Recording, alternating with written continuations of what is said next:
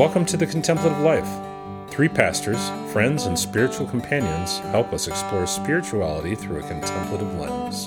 I'm Christina Roberts. I'm Chris Roberts. I'm Christina Kaiser. We're glad you joined us. Hello, it's great to be with you. Today, we are taking some time to talk about the practice of transformation, or maybe even the journey of transformation. So it's interesting to note that transformation can happen in both small ways and in large ways. So when we think of a caterpillar becoming a butterfly, that's huge. We're talking about these cellular level transformations. But then there's also smaller experiences of transformation.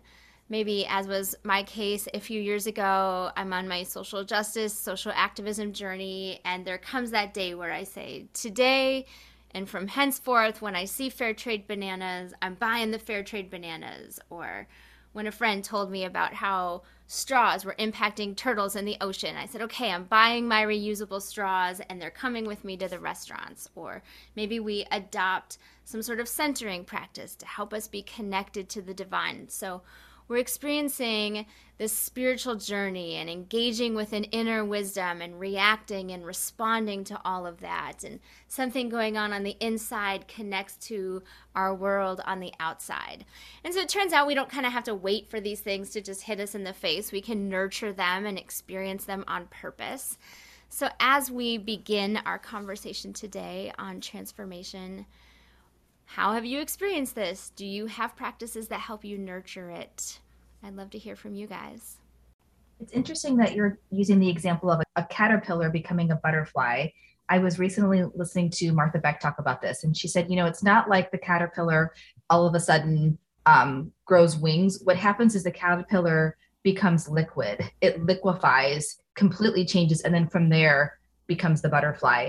And of course, I've learned that in science class at some point in my life, but it just hit me new, like, wow, that is a massive transformation of this liquefying this thing and to create something different. And I think when I think about the larger transformations that you're naming, and I think even societally speaking, I feel like we're going through, like, in the wider culture, our world, there's transformation happening that can feel, I think, a little unsettling at times for us, right? Going through the pandemic and wars and, all the things that are happening globally, it can feel like, oh my gosh, we are feeling reduced to nothing. And is there hope? But even that example of the caterpillar butterfly, that has to happen sometimes for these massive shifts to occur in our lives, in our society, in our generation.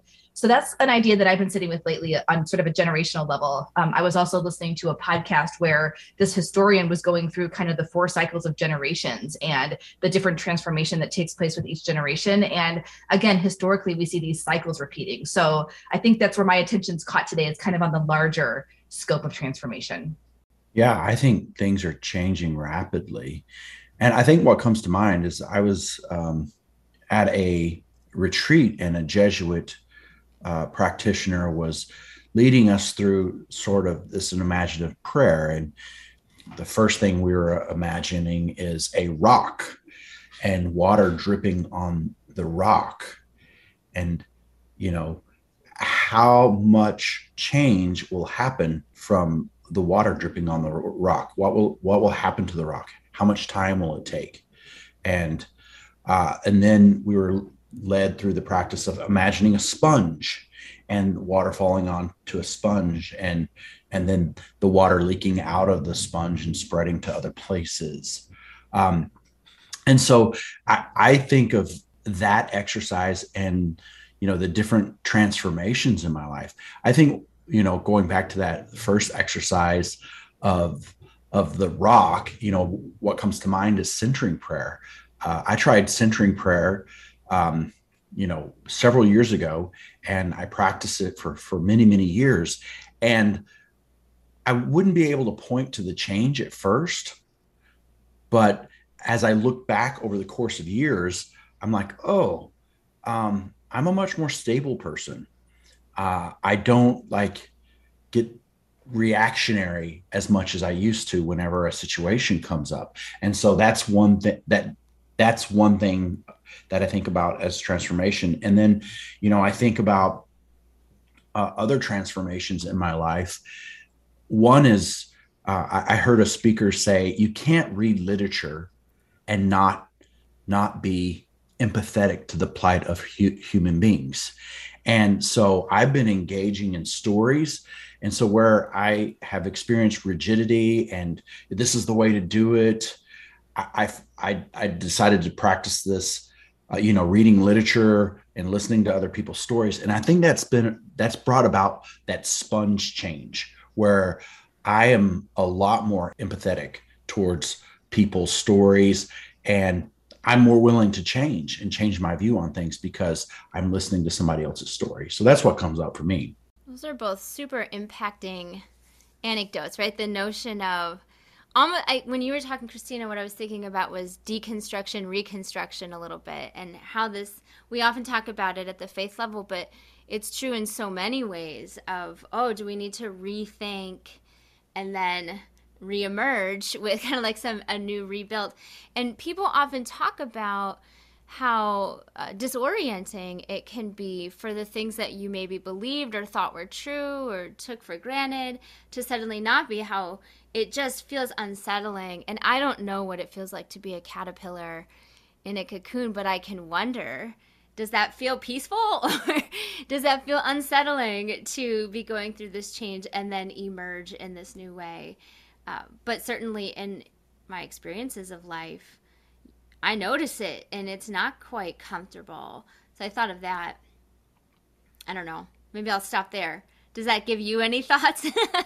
Well, Chris, when you were talking about the rock, what comes to mind for me is a retreat that I was at. And, we were in Wisconsin, and this speaker, this facilitator, had gone to Oregon and collected a bunch of rocks and brought the rocks back for us to each have a rock as part of the different activity that we were doing that afternoon.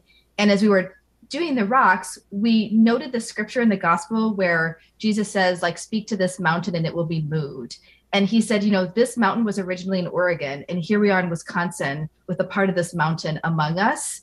And I just love that idea of like rock by rock, bit by bit, like that mountain was in a different place. And again, just giving hope that we never know when that tipping point's going to come, when the actual transformation, when the caterpillar becomes the butterfly or we become the sponge. But gosh, that was just such a powerful experience I had at that retreat of the quote, moving of the mountain, which seems like this huge scripture that would always feel out of reach for me. And I was holding it in my hand in that moment. That's just remarkable.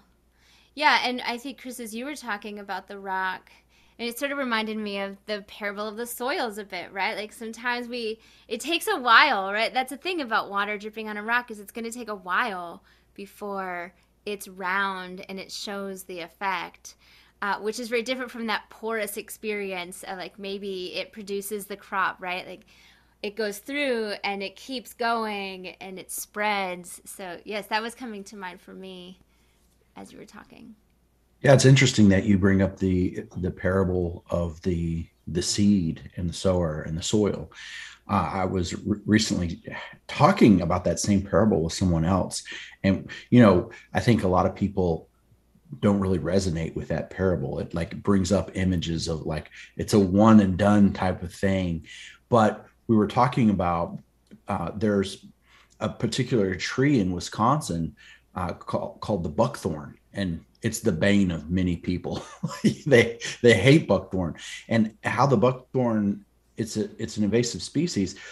What happens is the birds eat the berries, and whenever they fly to a different location, whenever they defecate, they defecate the seeds, and it grows wherever it drops. And they have a tree line, and they have all these buckthorns that are coming up because these birds are eating these berries. And that's an invasive tree. But thinking about this idea of a seed being thrown down on a soil that you would say isn't going to bear fruit, and then the birds come and take it away. Well, this idea of, even though you think something might not be bearing fruit in your life or being purposeful or being transformative, maybe we can look down the road a little bit later and say, oh, that's not a one and done thing. Maybe even though it was scattered on this rocky ground, birds took it and it still bears fruit a little bit later. So I find that an interesting notion. I really like that. And it reminds me a little bit of the practice of loving kindness, right? To be gentle with oneself when things are difficult and hard, because I think I always want things anyways. Like as soon as I know it, I want to be able to do it. And as soon as I heard it was possible, I want it to be true. And that doesn't work. Life isn't like that. Life takes time. And so it has been meaningful to me to develop a practice of being able to say, this is difficult. This is hard for me. This takes time. It is okay. You are okay. And to allow that journey to unfold as it needs to has been a really important part of my own experience of transformation. And I think in listening to both of you today, you're both acknowledging the importance of reflecting backwards, right? That in the moment we may not see the transformation. It might feel like a slog, but in retrospect, it's like, oh yeah, change was happening, transformation was taking place. And so just the importance of taking those times to think back and to reflect and to, to sort of soak in where we've come from, where we are now, and where we're going seems really important today. Yeah, I think, reflection is super helpful, particularly whenever you look at your life and it hasn't gone the way that you wanted it to go. I think everybody who reflects on their life, whenever they're 18 and they have these grand plans for the future, whenever you get there and you look back, it didn't go the way that you wanted it to go. And sometimes we can feel remorseful about that.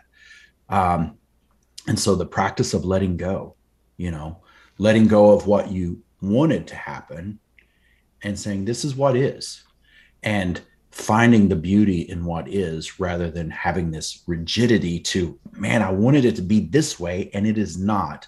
So I'm frustrated and I'm going to actually, instead of letting go, I'm going to grip tighter and I'm going to buckle down and make it happen. And I just find people who do the latter make themselves more miserable. And so I found this reflection, this practice of letting go of what I wanted to happen, super helpful and transformational. I appreciate that. It's a really good reminder.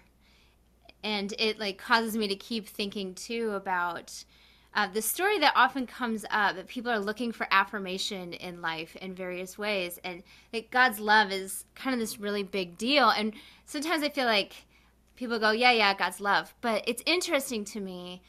I've sat in a lot of kind of group experiences where people were listening for the voice of God, and they're listening. It might be like several days. And we get to the end of it, and they would say, I feel like God told me that God loved me.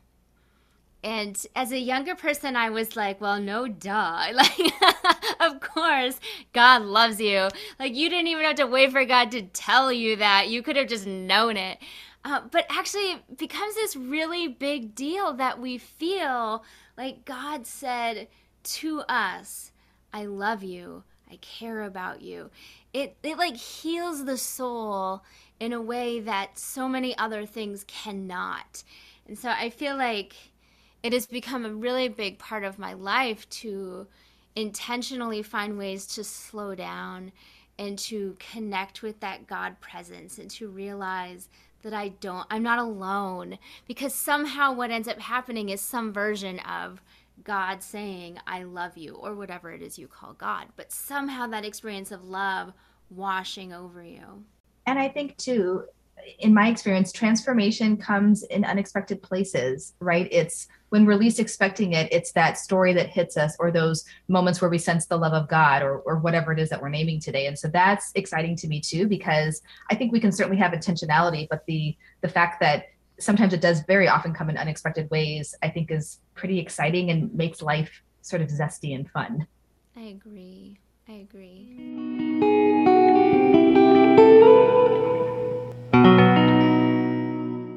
Well, thank you so much for jumping into this conversation about transformation as journey and spiritual practice. I really appreciate it.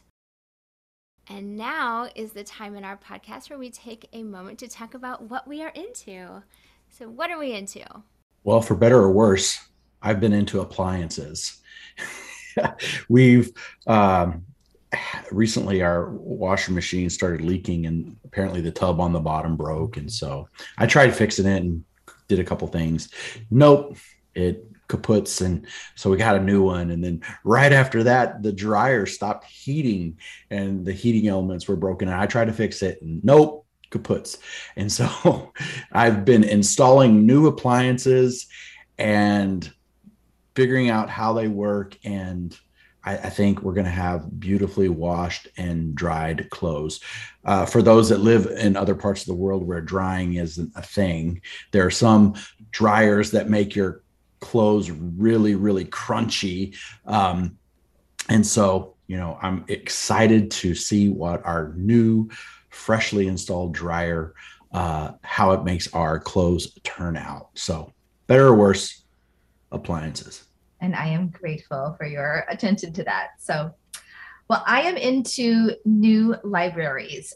So we often go to the library as a family, and we have our neighborhood library that's our go-to. And I know that you can order library books online and they can send it to your library. But lately I've just been feeling like, we need to try some different libraries. And so we will often try different libraries, but we went to like a small town near us to try their library, and it was amazing. All sorts of, and I love magazines, especially in the summer. I love to just sit and read mindless magazines. And so there were all sorts of like different back issues of magazines, and our kids had new comic books and all the things. So I am into small town libraries. Aw, that's so exciting. Well, I am also grateful that you have a washer dryer that can serve you and make you happy. And I also love libraries. So, woohoo. I think I am strangely and, very surprisingly into dill. So the backstory, we had grown a little dill plant in our Aero garden, and then we took that little dill plant and we planted it outside when it got warmer. And I don't really have a lot of experience with dill. It turns out they grow like the size of trees. They're huge. I mean, small trees, but it's like 2 feet high, and it just keeps growing stalks. And so we have found dill and chives is an amazing combination, and it goes with a number of interesting things, and we have to use it because it just keeps growing. We don't know what to do with it. So suddenly, I am into dill. Well, thank you everyone for joining us. It is good to be with you. Have a great week, and we'll see you again soon.